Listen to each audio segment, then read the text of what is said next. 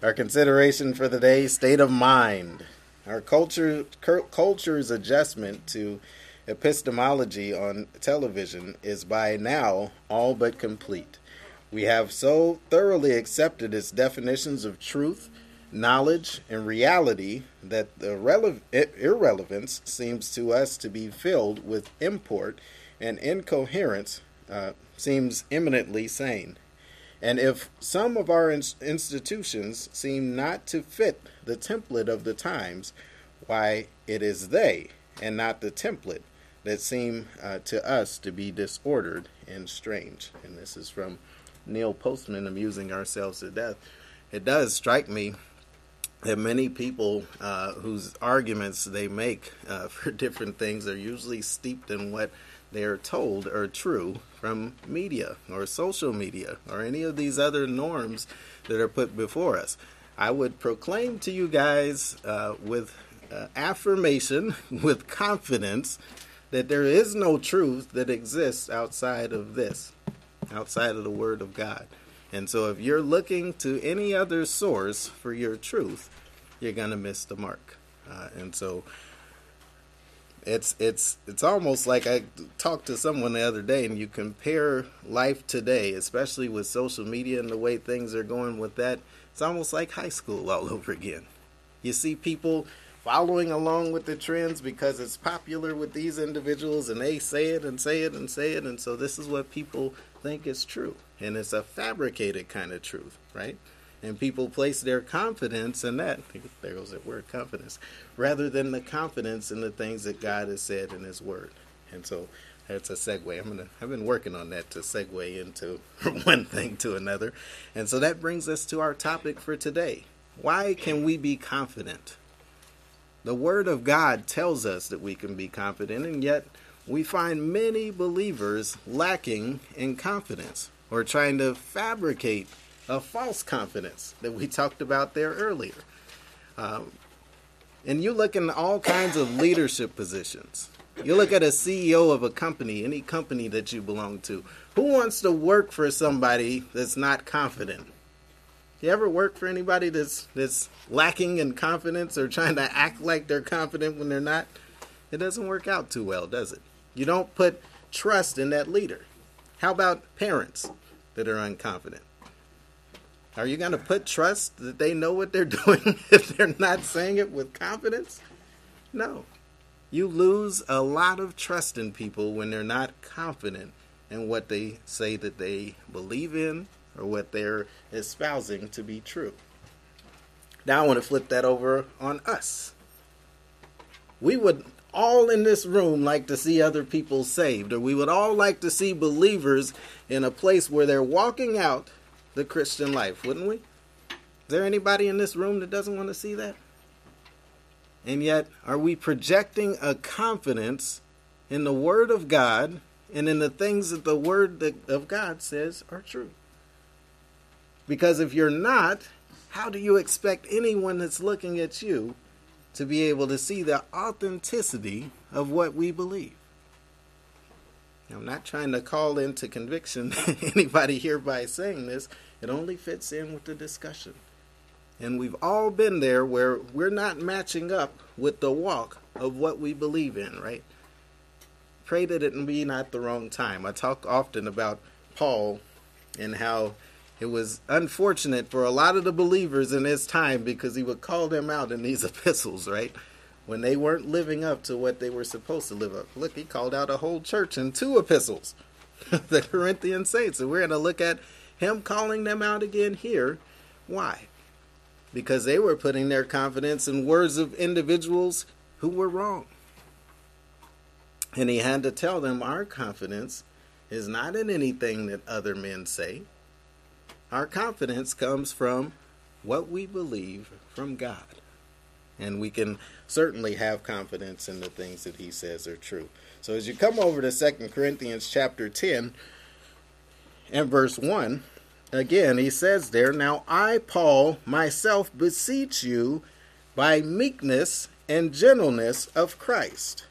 You see, he didn't come to them with a heavy hand, even though he probably should have, as you're dealing with a carnal church and individuals that weren't necessarily buying into the things that he had definitely taught them before. Who in presence am base among you. This idea of being base is to be humble among you, but being absent am bold towards you. So his posture, his deportment switched up when he was away from them, because when he was around them, they were conducting themselves in the right way. But as he's away now, he has to be more bold in his approach because they need it. In verse 2 it says, "But I beseech you that I may not be bold when I am present with that confidence, wherewith I think to be bold against some, which think of us as though we walked according to the flesh." You see, the Corinthian saints had bought this message from these false teachers, that these guys, these apostles, quote unquote, they don't know what they're talking about. And who's accommodating, or who's commendating, who's putting the rubber stamp on their message? Who says what they're saying is true? Who can validate it? And so what does Paul tell them? You are the ones that can validate what we said are true. And we don't need any letters of commendation to affirm us. We've taught you everything you need to know, and you've seen it walked out in real time. And so he says, nothing that we have done is after the flesh. Verse 3, "For though we walk in the flesh, we do not war after the flesh. For the weapons of our warfare are not carnal, but mighty where? Through God to the pulling down of strongholds, casting down imaginations and everything that exalts itself against the knowledge of God, and bringing into captivity every thought to the obedience of the Christ." You see, Paul was not placing any confidence in any of the things that he could do in the flesh. This word for confidence, I talked about it before. It's not as much confidence, it's persuasion. If you've believed in something so strongly, you are persuaded by that thing, and there's nothing that anybody else is going to say to be able to move you off of it. And so as you deport yourself in your conduct, what can you have? You're not somebody that, this might be true or it might not be true. You're confident of that thing, right? Are you confident of what you believe in Christ? Are you confident that the promises that God has made in his word are true? And are you walking it out in real time and not being moved from that position? We talked about on Monday nights, as we're looking at the faith and how this faith is so pertinent to how we're living. These promises of God are true, and there's certain promises that come along that provide stability to how you live. And you're not like a believer that can be tossed about to and fro by every wind of doctrine, right? When you're grounded and stabilized by God's word in Christ, you can't be moved. We talked about Jalen, I'm not putting you on the spot, Jalen, going to college, right? And college is a big, scary place. All kinds of new people, all kinds of new experiences that you haven't seen before. And I'll tell you, if you're grounded, it doesn't matter what situation you go into. You can have confidence because of the persuasion that you have in Christ. And that goes for any of the rest of us. Any situation that we're facing in this present tense, we can have confidence because we are persuaded that what God said in his word is true. And it grounds us as to who we are. You don't have to put on an act. You don't have to act like you're strong or tough in any situation. You have the strength that's in Christ, the one that created the whole universe. And so we're going to look at this today. Not only this word for being persuaded, and we'll look at the tense that it's used in. It even intensifies the word. But we're going to look at all of these other words that accompany it. When you're persuaded by something, you can have confidence in something, and guess what? You can be bold. You can be courageous. You can even boast, right? You ever seen somebody, and I know a lot of you don't watch sports, but it's the best way to illustrate it. You score a touchdown, and what do? They're beating on their chest. They're doing backflips. They're doing dances because they're boasting in what they've just done, right? And that's supposedly from confidence, right? See, the next play, when they get knocked out, and they're not celebrating the same way, right? This boasting sometimes is empty, and we're going to see in Scripture that there's an empty boasting that you can have, but there's also boasting that you can have where? In something that you've done? No, your boasting is in what Christ has already done. And so you can boast, you can be confident, you can be bold, you can be strong, you can be courageous. Why? Because all of these things that God said about you are true in Christ. Let's bow in a word of prayer. Father, we're grateful for this day and grateful for all that you've given us. And it's nothing of ourselves. You've completely drained any cause for boasting away from us by allowing all the work of salvation to be done through your Son, Jesus Christ. And our reliance is on our faith in him to provide for us spirit baptism, in which you placed us into Christ. And now you can look at your right hand and you see us. And it's, again, through nothing of ourselves, everything of what he has done. And so we can boast, or we can be confident. We can do all of these things in Christ.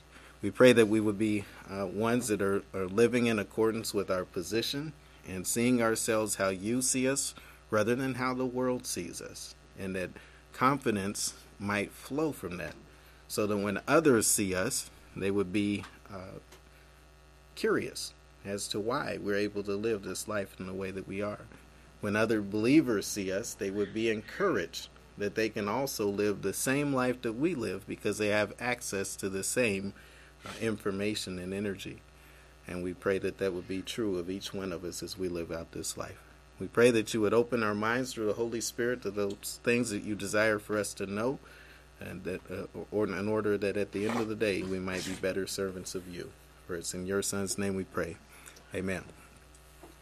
All right. Let me see where I want to start this. Let's look at this word that's translated here, confidence, and I keep saying it as confidence, and perhaps I probably should have translated it out, because you might have the emphasis that rests in your minds from this of the word for confidence. But I keep saying this word is actually the word for persuasion. Now, as you look at all of these, the umbrella of these words that we're going to talk about today, you will see this idea of confidence. But this word in verse 2 of chapter 10 of 2 Corinthians is our word for persuasion. Now, it has the idea of it's translated as confidence or trust, or as a reliance on others, as a reliance specifically on God, and as a reliance on sometimes on oneself. So you can be self-assured, you can have persuasion of yourself and your own abilities, but I would warn you that if you do such things, you're setting yourself up for a big fall, right? You can be a person that's been doing a job for years and years and years, and you've done it over and over and over again, and you're very confident in your abilities within that space, and then something changed, and then you're not able to do it like you were once able to do it before, right? That can happen.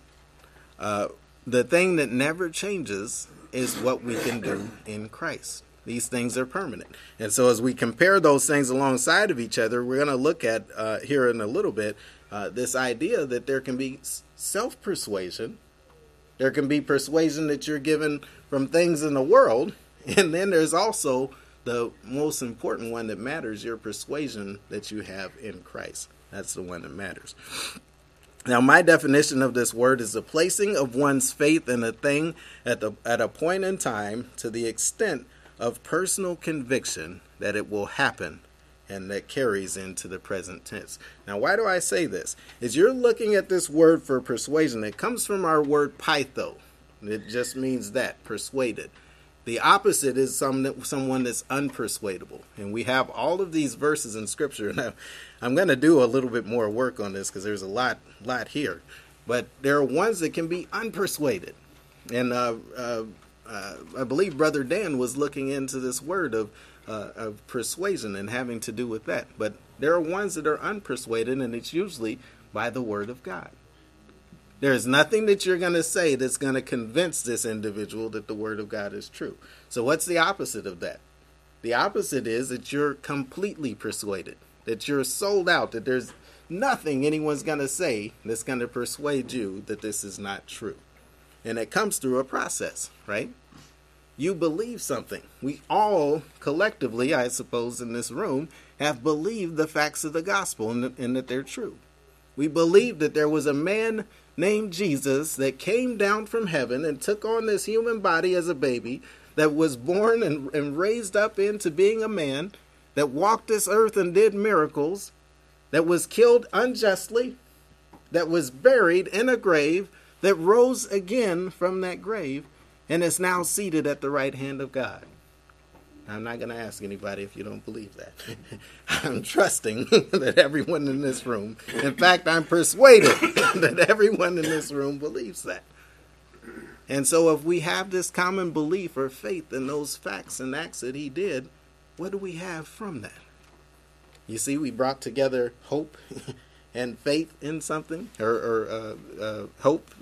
Excuse me, I'm mixing up. Go with me over to Hebrews chapter 10. Substance is what I'm looking for. Hebrews chapter 11.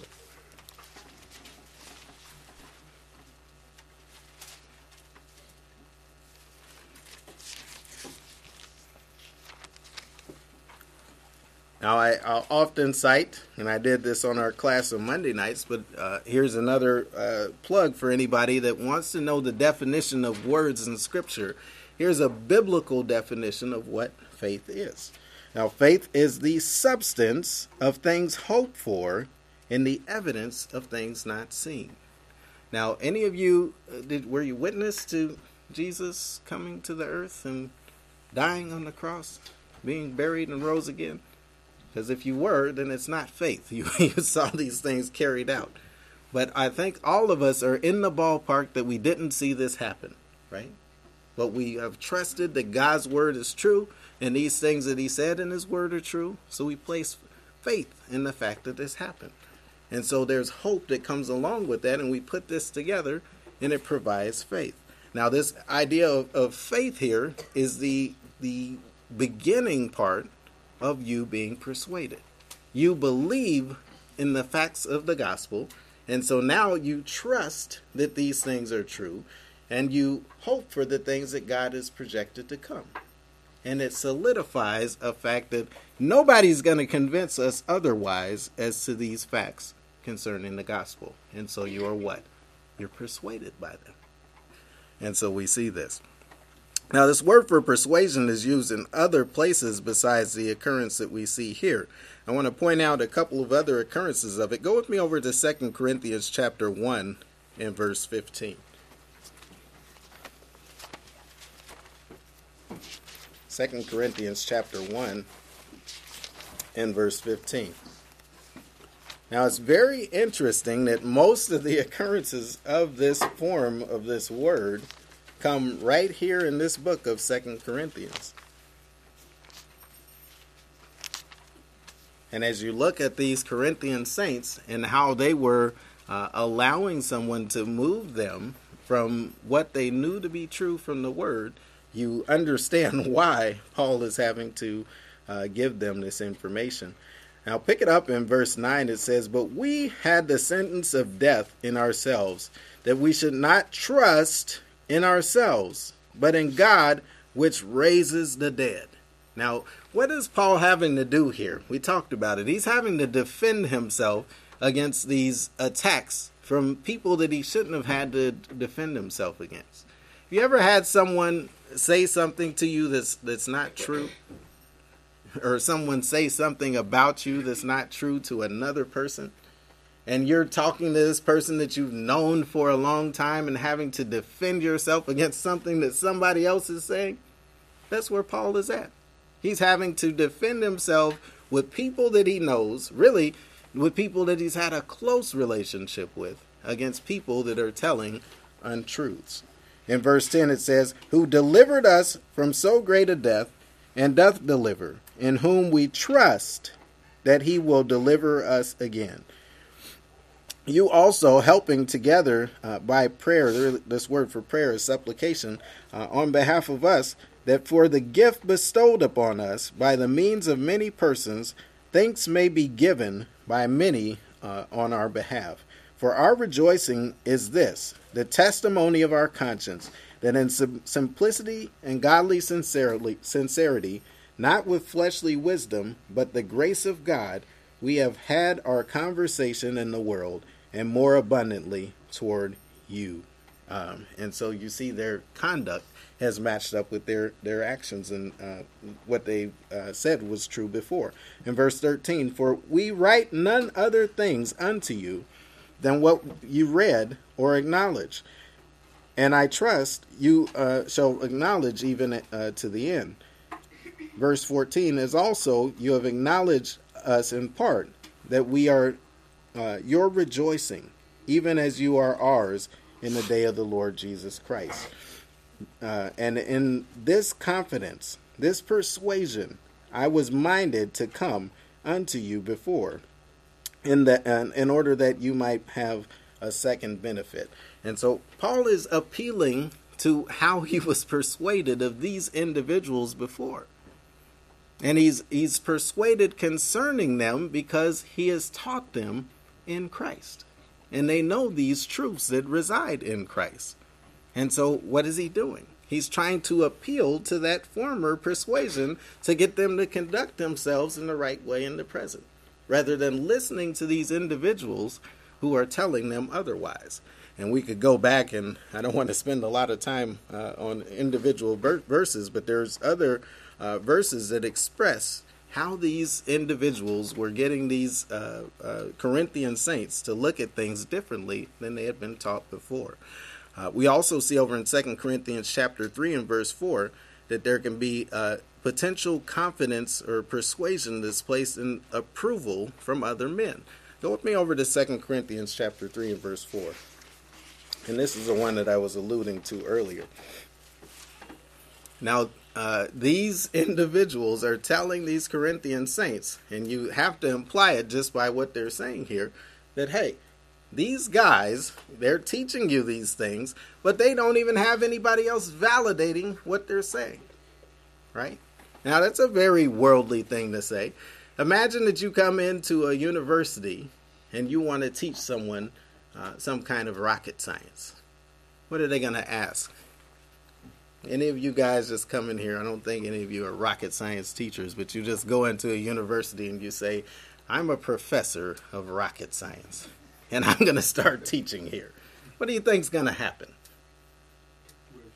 They want your degree. They want some credentials that validate the fact that you can teach what you say you're teaching. Now, what is that the same way it works in Christ? Yeah. People want degrees. They want your seminary degree many times, right? But I want you to know that that's a very worldly principle. It has nothing to do with Scripture. It never said in Scripture that you have to get a seminary degree to be able to go and teach in front of people. But that's how the world sees things. You need someone else to validate your message that it's coming from where you say it's coming from. Now, Paul is going to tell them here, you are our validation, because we've taught you and you know what's true from God's word. And you can compare that against what these individuals are saying, and it should hold up. In verse 1 of chapter 3, it says, do we begin again to commend ourselves? You see how he says again? He had come to them before and taught them already. Why does he need to do it again? Or need we, as some others, epistles of commendation to you, or letters of commendation from you? You see what they're telling them here? Hey, this Paul doesn't know what he's talking about. Who vouches for his message? Who says that this guy is a legitimate and true teacher? Who says that he's an apostle? What does he say in verse 2?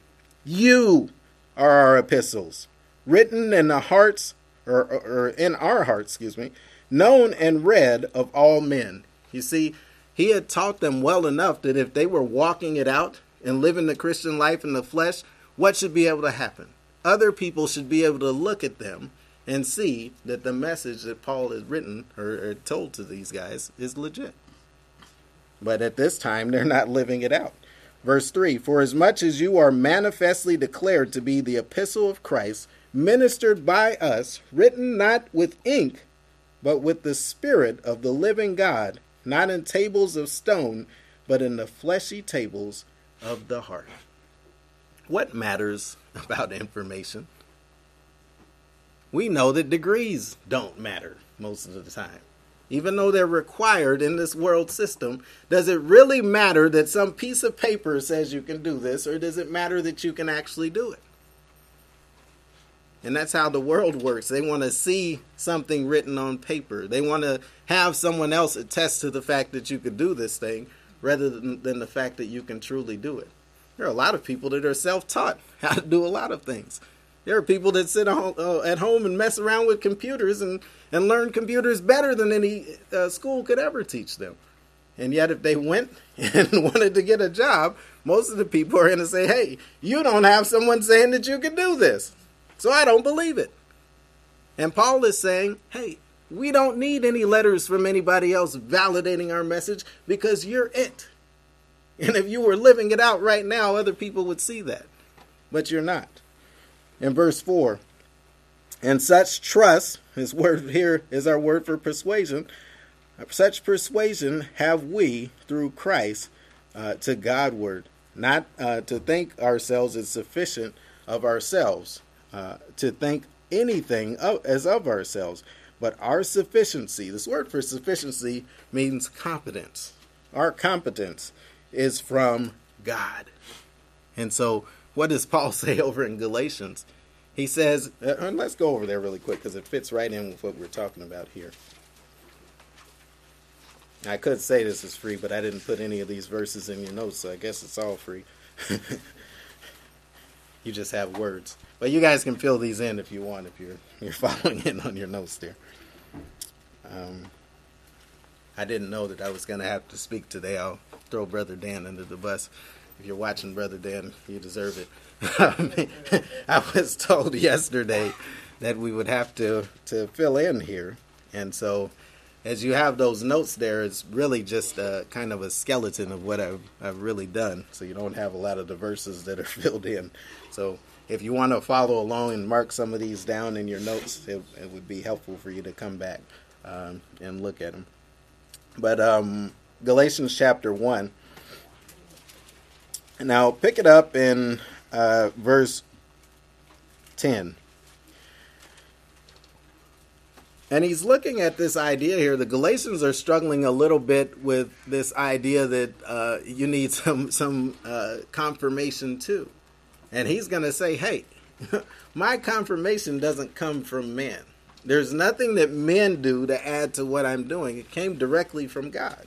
And he's not just saying this, and he's one of these people like, who's your guy that went out to Guyana and led all the people astray to drink the Kool-Aid, Jim Jones, who said, I'm getting the word directly from God. Listen to me, listen to me. No, you probably want to confirm what people are saying. But Paul showed it in demonstration with what he taught. And so you see it here. Pick it up in verse 10. He says, for do I persuade men or God? Or do I seek to please men? For if I yet pleased men, I should not be the servant of Christ. But I certify you, brethren, that the gospel which was preached of me is not after man. For I neither received it of men, neither was I taught it, but by, or really there through, the revelation of Jesus Christ. Now, he's going to give them some information here, and it's really a bombshell that he's dropping here, but he drops it in such a way that it looks very small as you're reading through. But he says it didn't come from man, it came from Christ. So you say, okay, maybe God just funneled these words into his mind. No, it's going to go a little deeper than that. In verse 13, he says, for you have heard of my conversation in times past in the Jews' religion, how that beyond measure I persecuted the church of God and wasted it. You see, this is who he used to be. And we all know Paul was a murderer. He was a madman. He was killing Christians one by one and trying to wipe them out completely. But in verse 14, he says, and it profited and profited in the Jews' religion above my equals, or my contemporaries, in mine own nation, being more exceedingly zealous of the tradition of my fathers.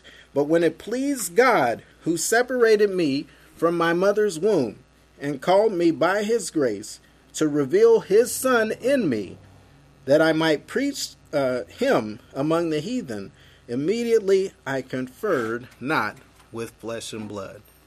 You see, the way that men might do things is when they get you off of a course or they move you into something else. They say, okay, you're saved now. It's time for you to go over here and confer with other men or have information translated to you from other men. That's not how it happened with the Apostle Paul. Now, I will say it's a little bit different because Paul was an apostle. So you might be able to be taught some things by men or by things that men have done.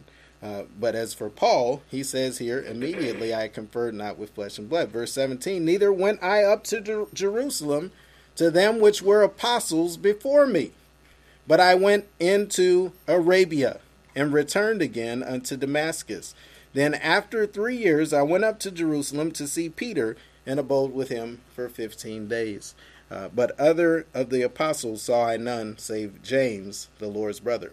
And so what is he expressing here? He's expressing that he's very much equal with all of the other apostles that had come before him. And he's expressing that the information that he has did not come from men, but it came from God. And so God is the one that's given him this information. God is the one who caused him to be persuaded. I don't know how much more of a persuasion you can get than to go out into the desert and have the Lord teach you directly. Now, you talk about a seminary education, you can't get better than that, than having the one that's actually accomplished these things teach them directly to you. Now, as we look at this word for persuasion and back to the point of this particular word, we see over in 2 Corinthians chapter 8 and verse 22 that there are some other things that accompany this word for persuasion, but we see it used in context. 2 Corinthians chapter 8, verse 22.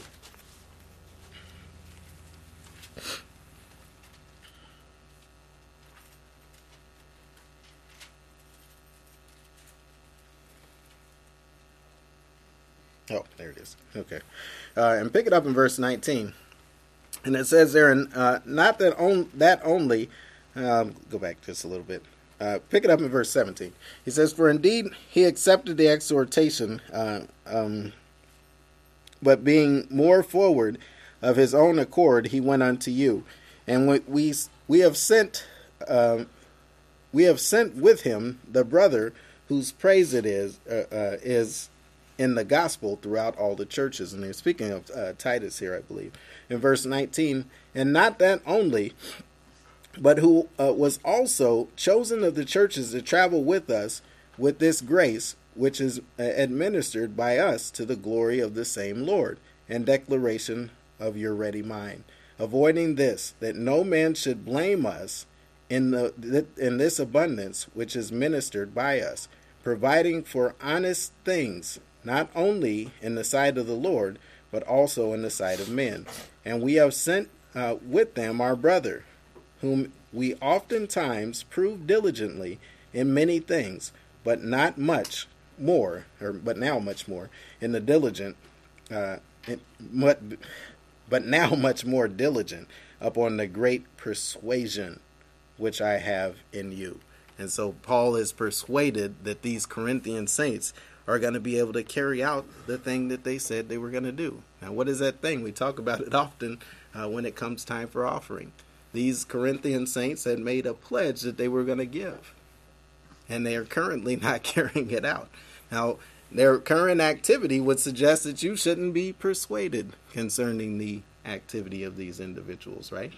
And that's a temptation for us all when we see believers not carrying themselves in a way that matches up to who they are in Christ. Are you very persuaded by them? Or are you saying, I'm going to write that individual off? He's not doing what he's supposed to be doing. What if God had that same attitude towards us? What if God, when we messed up or we don't get it right, said, hey, He can't do it. I have no confidence in this individual. But God sees us as we are in Christ. And so here Paul is persuaded that these individuals are going to be able to get it right and get on the right path. Now, if you went on to verse 24, and I want to come back to this a little bit later. I don't know if we're going to be able to get to it. You see boasting that happens on behalf of them that can come from that persuasion. And in verse 24, and that's the only one that occurs around here. I'm having trouble seeing that glare there in my computer. Now, the next one that we see for this word persuasion is over in Ephesians chapter 3 and verse 12. Go with me over there. Ephesians chapter 3 and verse 12.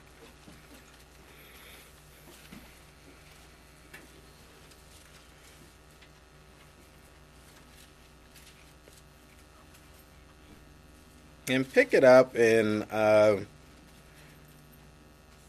verse 6.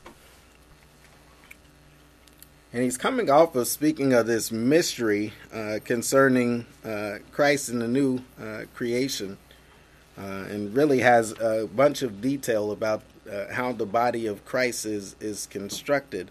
But pick it up in verse 6. He says that the Gentiles should be fellow heirs of the same body and partakers of the promise in Christ by the gospel, whereof I was made a minister according to the gift of grace of God given unto me by the effectual working of his power. Now, there's a couple of energy words that are on there, and we talked about it before, how that when you're plugged in to who you are in Christ, there's energy provided, right? And you have energy for living.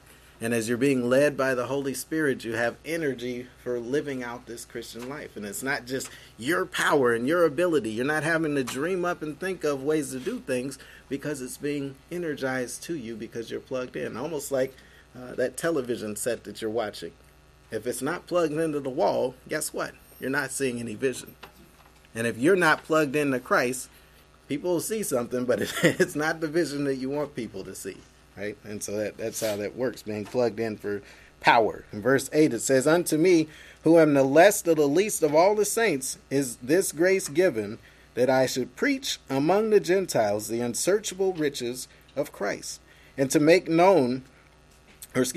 all men see what is the fellowship of the mystery, which was from the beginning of the world hid in God, who created all things through Jesus Christ, to the intent that now unto principalities and powers in the heavenly places might be known by the church the manifold wisdom of God.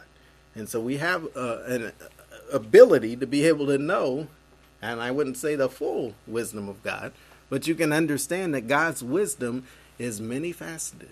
There's not one way that you're going to be able to look at how God applies his knowledge and understand how God operates.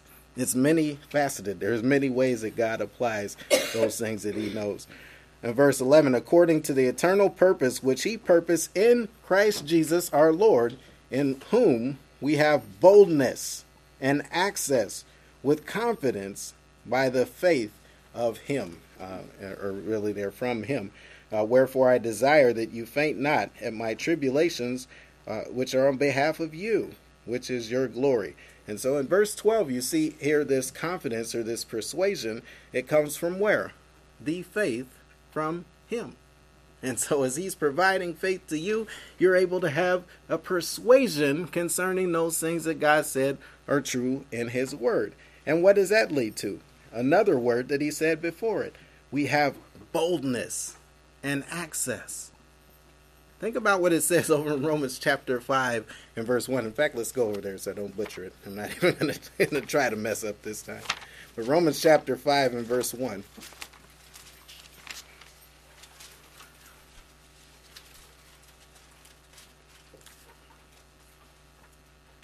He says there, and now he's coming off of all of these things that he's said have been imputed to you, right, by the work of Christ. And as he comes into chapter 5, he says, therefore, based on all of these things that were stated before that are imputed to you by the work of Christ, not by anything of yourself, therefore being justified or declared righteous, how?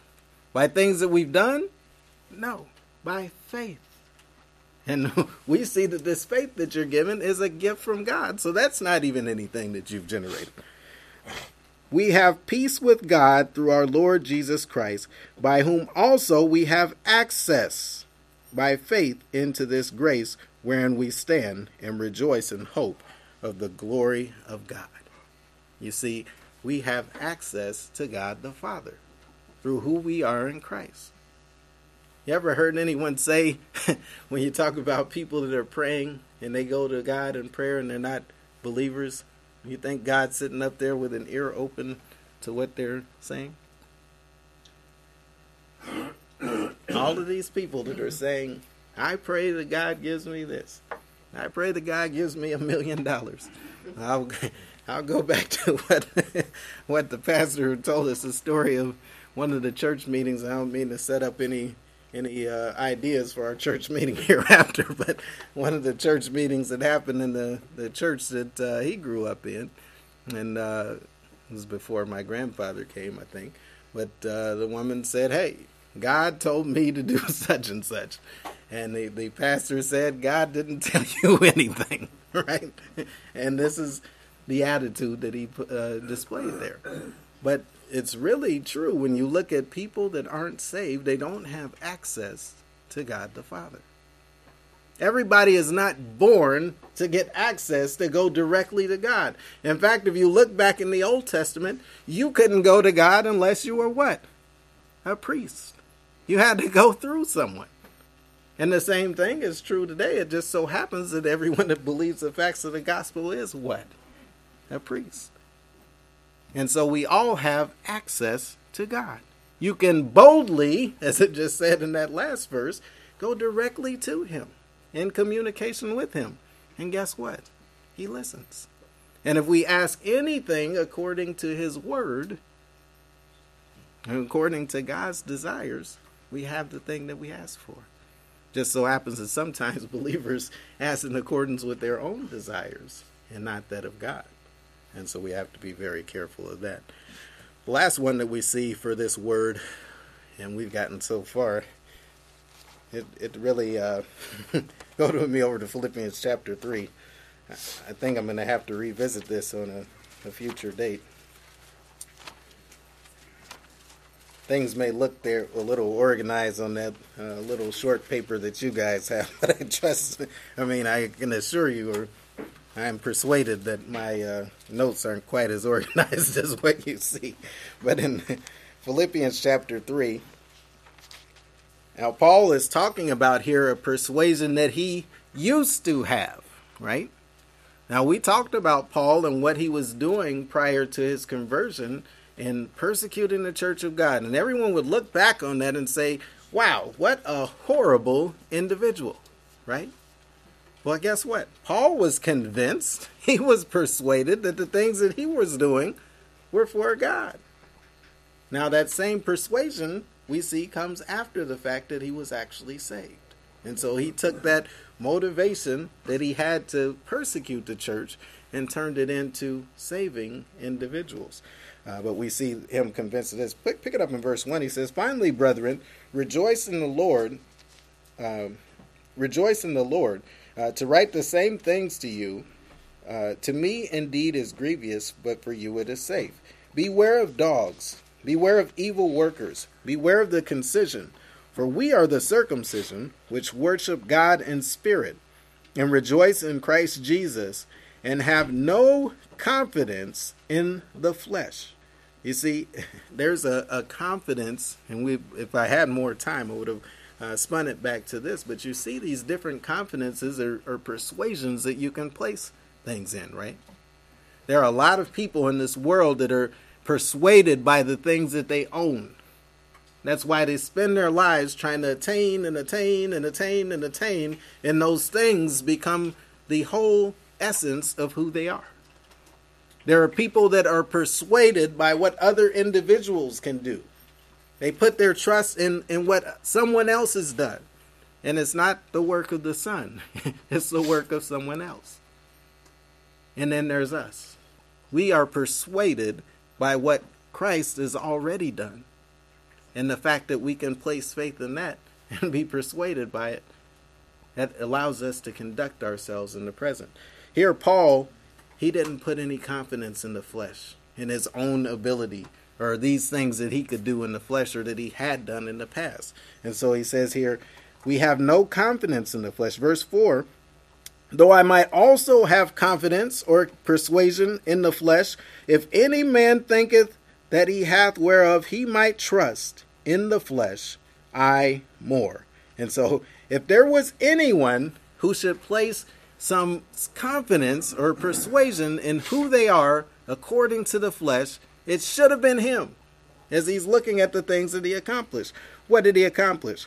Verse 5, circumcised the 8th day, of the stock of Israel, of the tribe of Benjamin, a Hebrew of the Hebrews, as touching the law, a Pharisee, concerning zeal, persecuting the church, touching the righteousness which is in the law, blameless. You see, as a good Hebrew young man, he did everything that he was supposed to do.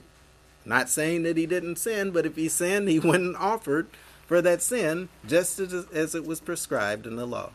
He did everything that he was supposed to do.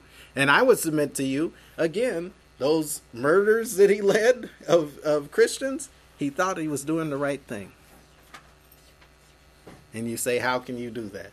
Well, there are people in wars and all kinds of things that end up having to kill people.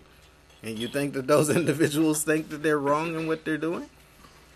There's a lot of different ways you can take your mind and make your mind go, right? And so here we can look on the other side of it and say he was murdering people. Well, he thought he was doing what was right. And so we see this.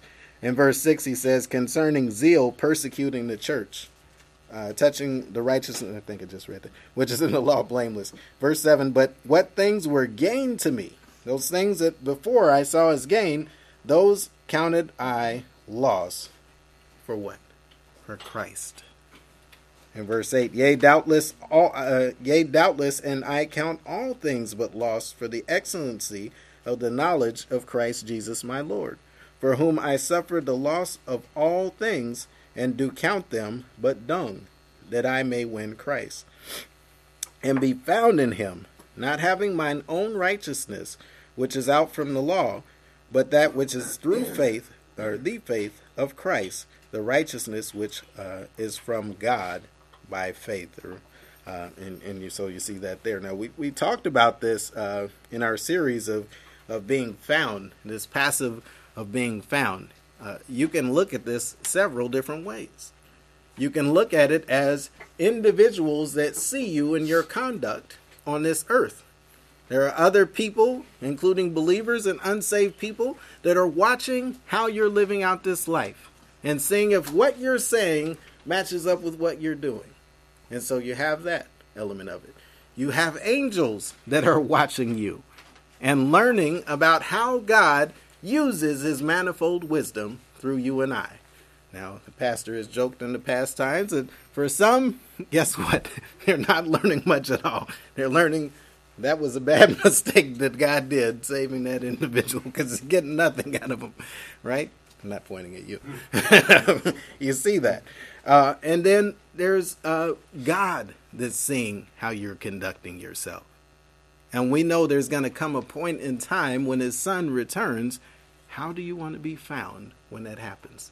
Because guess what? You don't know when it's going to happen. You don't know. I watched this movie one time. It was a comedy. I'm not going to tell you what movie it was, but the woman would often quote on the movie, "Is this where you want to be when Jesus comes back?" Making fun of this poor individual right here. And she used it to chide individuals as to how they were acting, right? But for us, we can look at that and think about it in our lives as we're living it out. Is this where you want to be when Jesus returns? Is this how you want to be found when the Lord comes back? And so we can think about that. But this persuasion that Paul had, he had a persuasion before he was converted. And certainly after, we see in the scriptures that match up with this one, he had a different persuasion after. Now, I'm going to hold off from going into the rest of this. We could have... there's no way to tie it quickly, so I'm not going to do it. But we could look at several other words that come off from this word for persuasion that you see in different parts of Scripture. And so our word thereo, and I'm just going to give you the definition, and then you can write down some of the verses that I have for it. But you see, an inward sense of confidence, not always able to be expressly detected through the link to an individual's activities. And so you can translate it easily by saying to have a quiet confidence. You ever seen somebody that just comes and carries their way in such a way that they have confidence and they don't have to say anything? You just see it in them by the way that they're living it out. And they don't have to sit here and beat on their chest and say, I can do this or that. You see this word used of them. It could also be translated courageous. Let's just go to one verse real quick over in 2 Corinthians chapter 5. Well, it occurred actually in 2 Corinthians 2:1. Go with me over there. 10:1, sorry.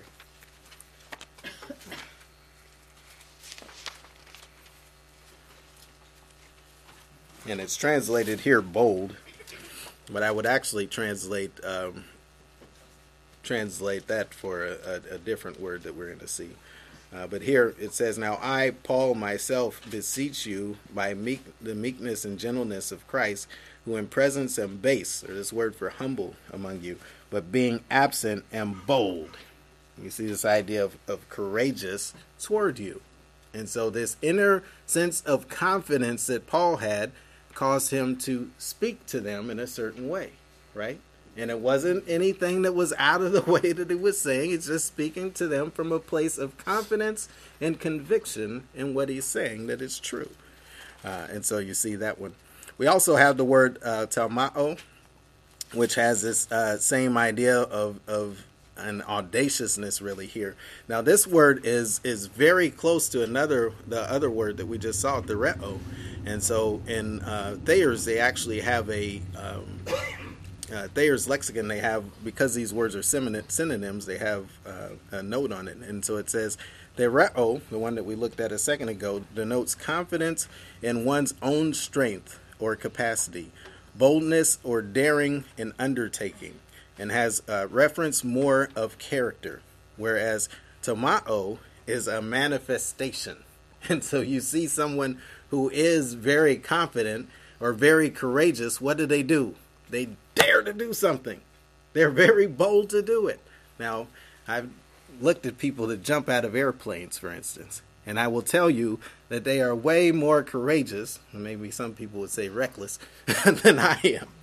I'm not jumping out of an airplane. I don't have enough confidence in the world. For those that ride motorcycles, my brother came in on a motorcycle today. You're very much more courageous than I am. Maybe reckless, because I'm not going to get on a motorcycle. But you would dare do that. And so you have some courageousness that I don't have. Now we see this one in verse 2 of chapter 10. He says, but I beseech you that I may not be bold.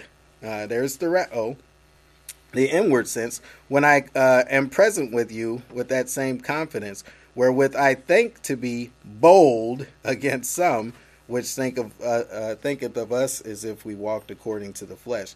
That last word translating bold is our word to dare. To dare to do something. You're audacious. You have the audacity to do something, right? When we were younger, some of us had a little bit more daringness than others, right? I think we all came to a point in our teenage years where we do it. But our father, you see this soft man sitting here before you today, this gregarious fellow. But when we were growing up, he was a hard man, right? and you dare not do anything or say anything against what he said. But you know, young men, as they creep into their teenage years, they get a little bolder, right? You start feeling it, and you say, hey, I dare to speak my mind and say what it is that I want to say. Didn't always end well, right? But this shows this inward confidence of an individual that is expressed through action. And so you see that daringness. Paul was able to be daring. Why? Because he was convinced. He had this persuasion concerning the things which he was speaking of. And so you see that one there. And then lastly, this word having the idea of boasting. It's our word for caucasus. And we see it translated different ways in Scripture. But I would say it's the verbal pronouncing of an individual of a personal act resulting from their own or another's ability. And so you can beat on your chest and say, look at what I did. No, you can say, look at what Christ did through me. And so we see that in action. Go with me over to, there's one that's close. Go with me over to 2 Corinthians chapter 9. Now, we see this word occur several times, really 1, 2, 3, 4, 5, 6, 7 times in 2 Corinthians, this idea of boasting. But here, right prior to our verse that the pastor wants to hammer in your head concerning giving, you see this word used. Pick it up in verse 1. It says, for as touching the ministering to the saints, it is superfluous for me to write unto you. For I know the forwardness of your mind, for which I boast of you to them of Macedonia, that Achaia was ready a year ago, and your zeal had provoked very many. So remember what happened here in the context, that they made a pledge to give to those at Jerusalem. And because they did it, other people said, hey, look at what they're doing. They're doing the right thing. Let's jump in and give. Then the other people gave, and they came back to the Corinthian saints, and they didn't do it. They weren't giving. And so in verse 3 it says, yet have I sent the brethren, lest our boasting, see, Paul is boasting concerning them, of you should be in vain in this behalf, that as I said, you may be ready, lest happily, if they of Macedonia come with me, and find you unprepared, we, that we say not ye, should be ashamed in this same confident boasting. You see, Paul has said, hey, look at these Corinthian saints over here. They're willing to give. And then other people gave in accordance with that. And then these ones he's boasting about didn't follow through on what they said they were going to do. Now, as we go forward, you see in chapter 10 that he's persuaded that they're going to act in accordance with those things that they're supposed to do. And so he doesn't just give up on them. But you see this word used several times. We have one more, I'm sorry. Our word parousia also is a synonym to this. And it has the idea of see my place, freedom to speak. And so you see it translated a lot of times boldness to proclaim something. And so I liken it to when I started speaking. I'm not a very outgoing person by nature. I'm a little timid, in fact, in most senses. Now, over the time, I've spoke more and more, so it's easier to get up here and speak. But this boldness of being able to speak in front of people. We have this thing called Toastmasters, or the speaking club that we do at work. And you can see people develop over time. The more they get up and do something, the more bold they become to speak. Now, I don't think public speaking is ever something that you just, if you're not by nature an outgoing person, that you just get up in front of people and are very at ease doing that. But you can see that can be developed. But this idea of being bold to speak, or plainness of speech, we see it of Peter when he's over there in Acts, and as he gets up and speaks in front of the people. This Peter, who is always somewhat bold, but sometimes being made to act out of cowardice. He's very bold in his speech, even toward the Jews, as he speaks over there. But let's just look at one example of this in 2 Corinthians, over in chapter 7, in verse 4.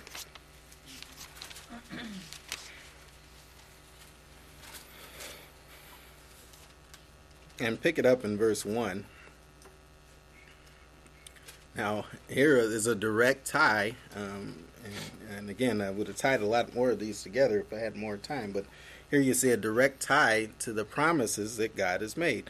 He says, therefore, having therefore these promises, dearly beloved, let us cleanse ourselves from all filthiness of the flesh and spirit, perfecting holiness in the fear of God.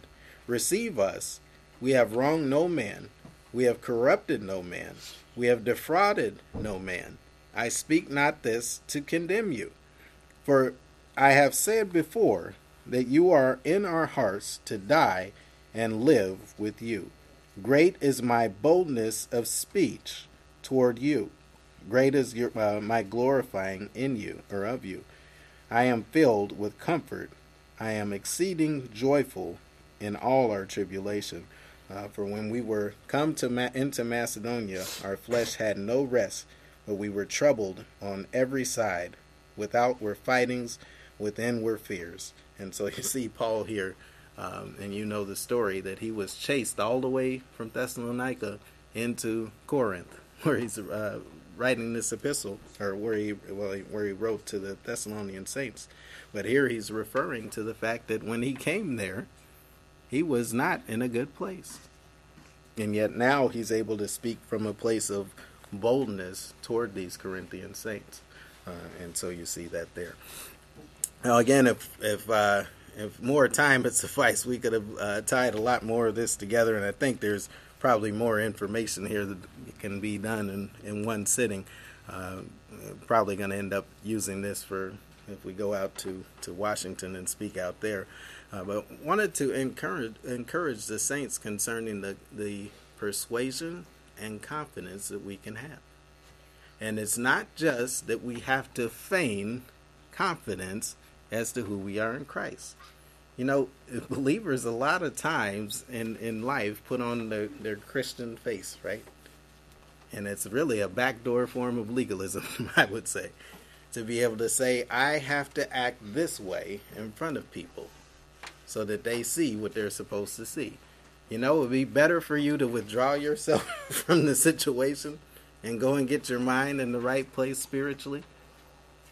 It's one of the struggles of when you're dealing with your family, right? There's no place you're going to be able to hide. They see everything. And so you can't duck away into a corner. There's no way you can move out of the way. Maybe you can go in a room and pray and get your mind back to where it's supposed to be. But your family sees you for what you are. When you're on the outside, you can put on the Christian face.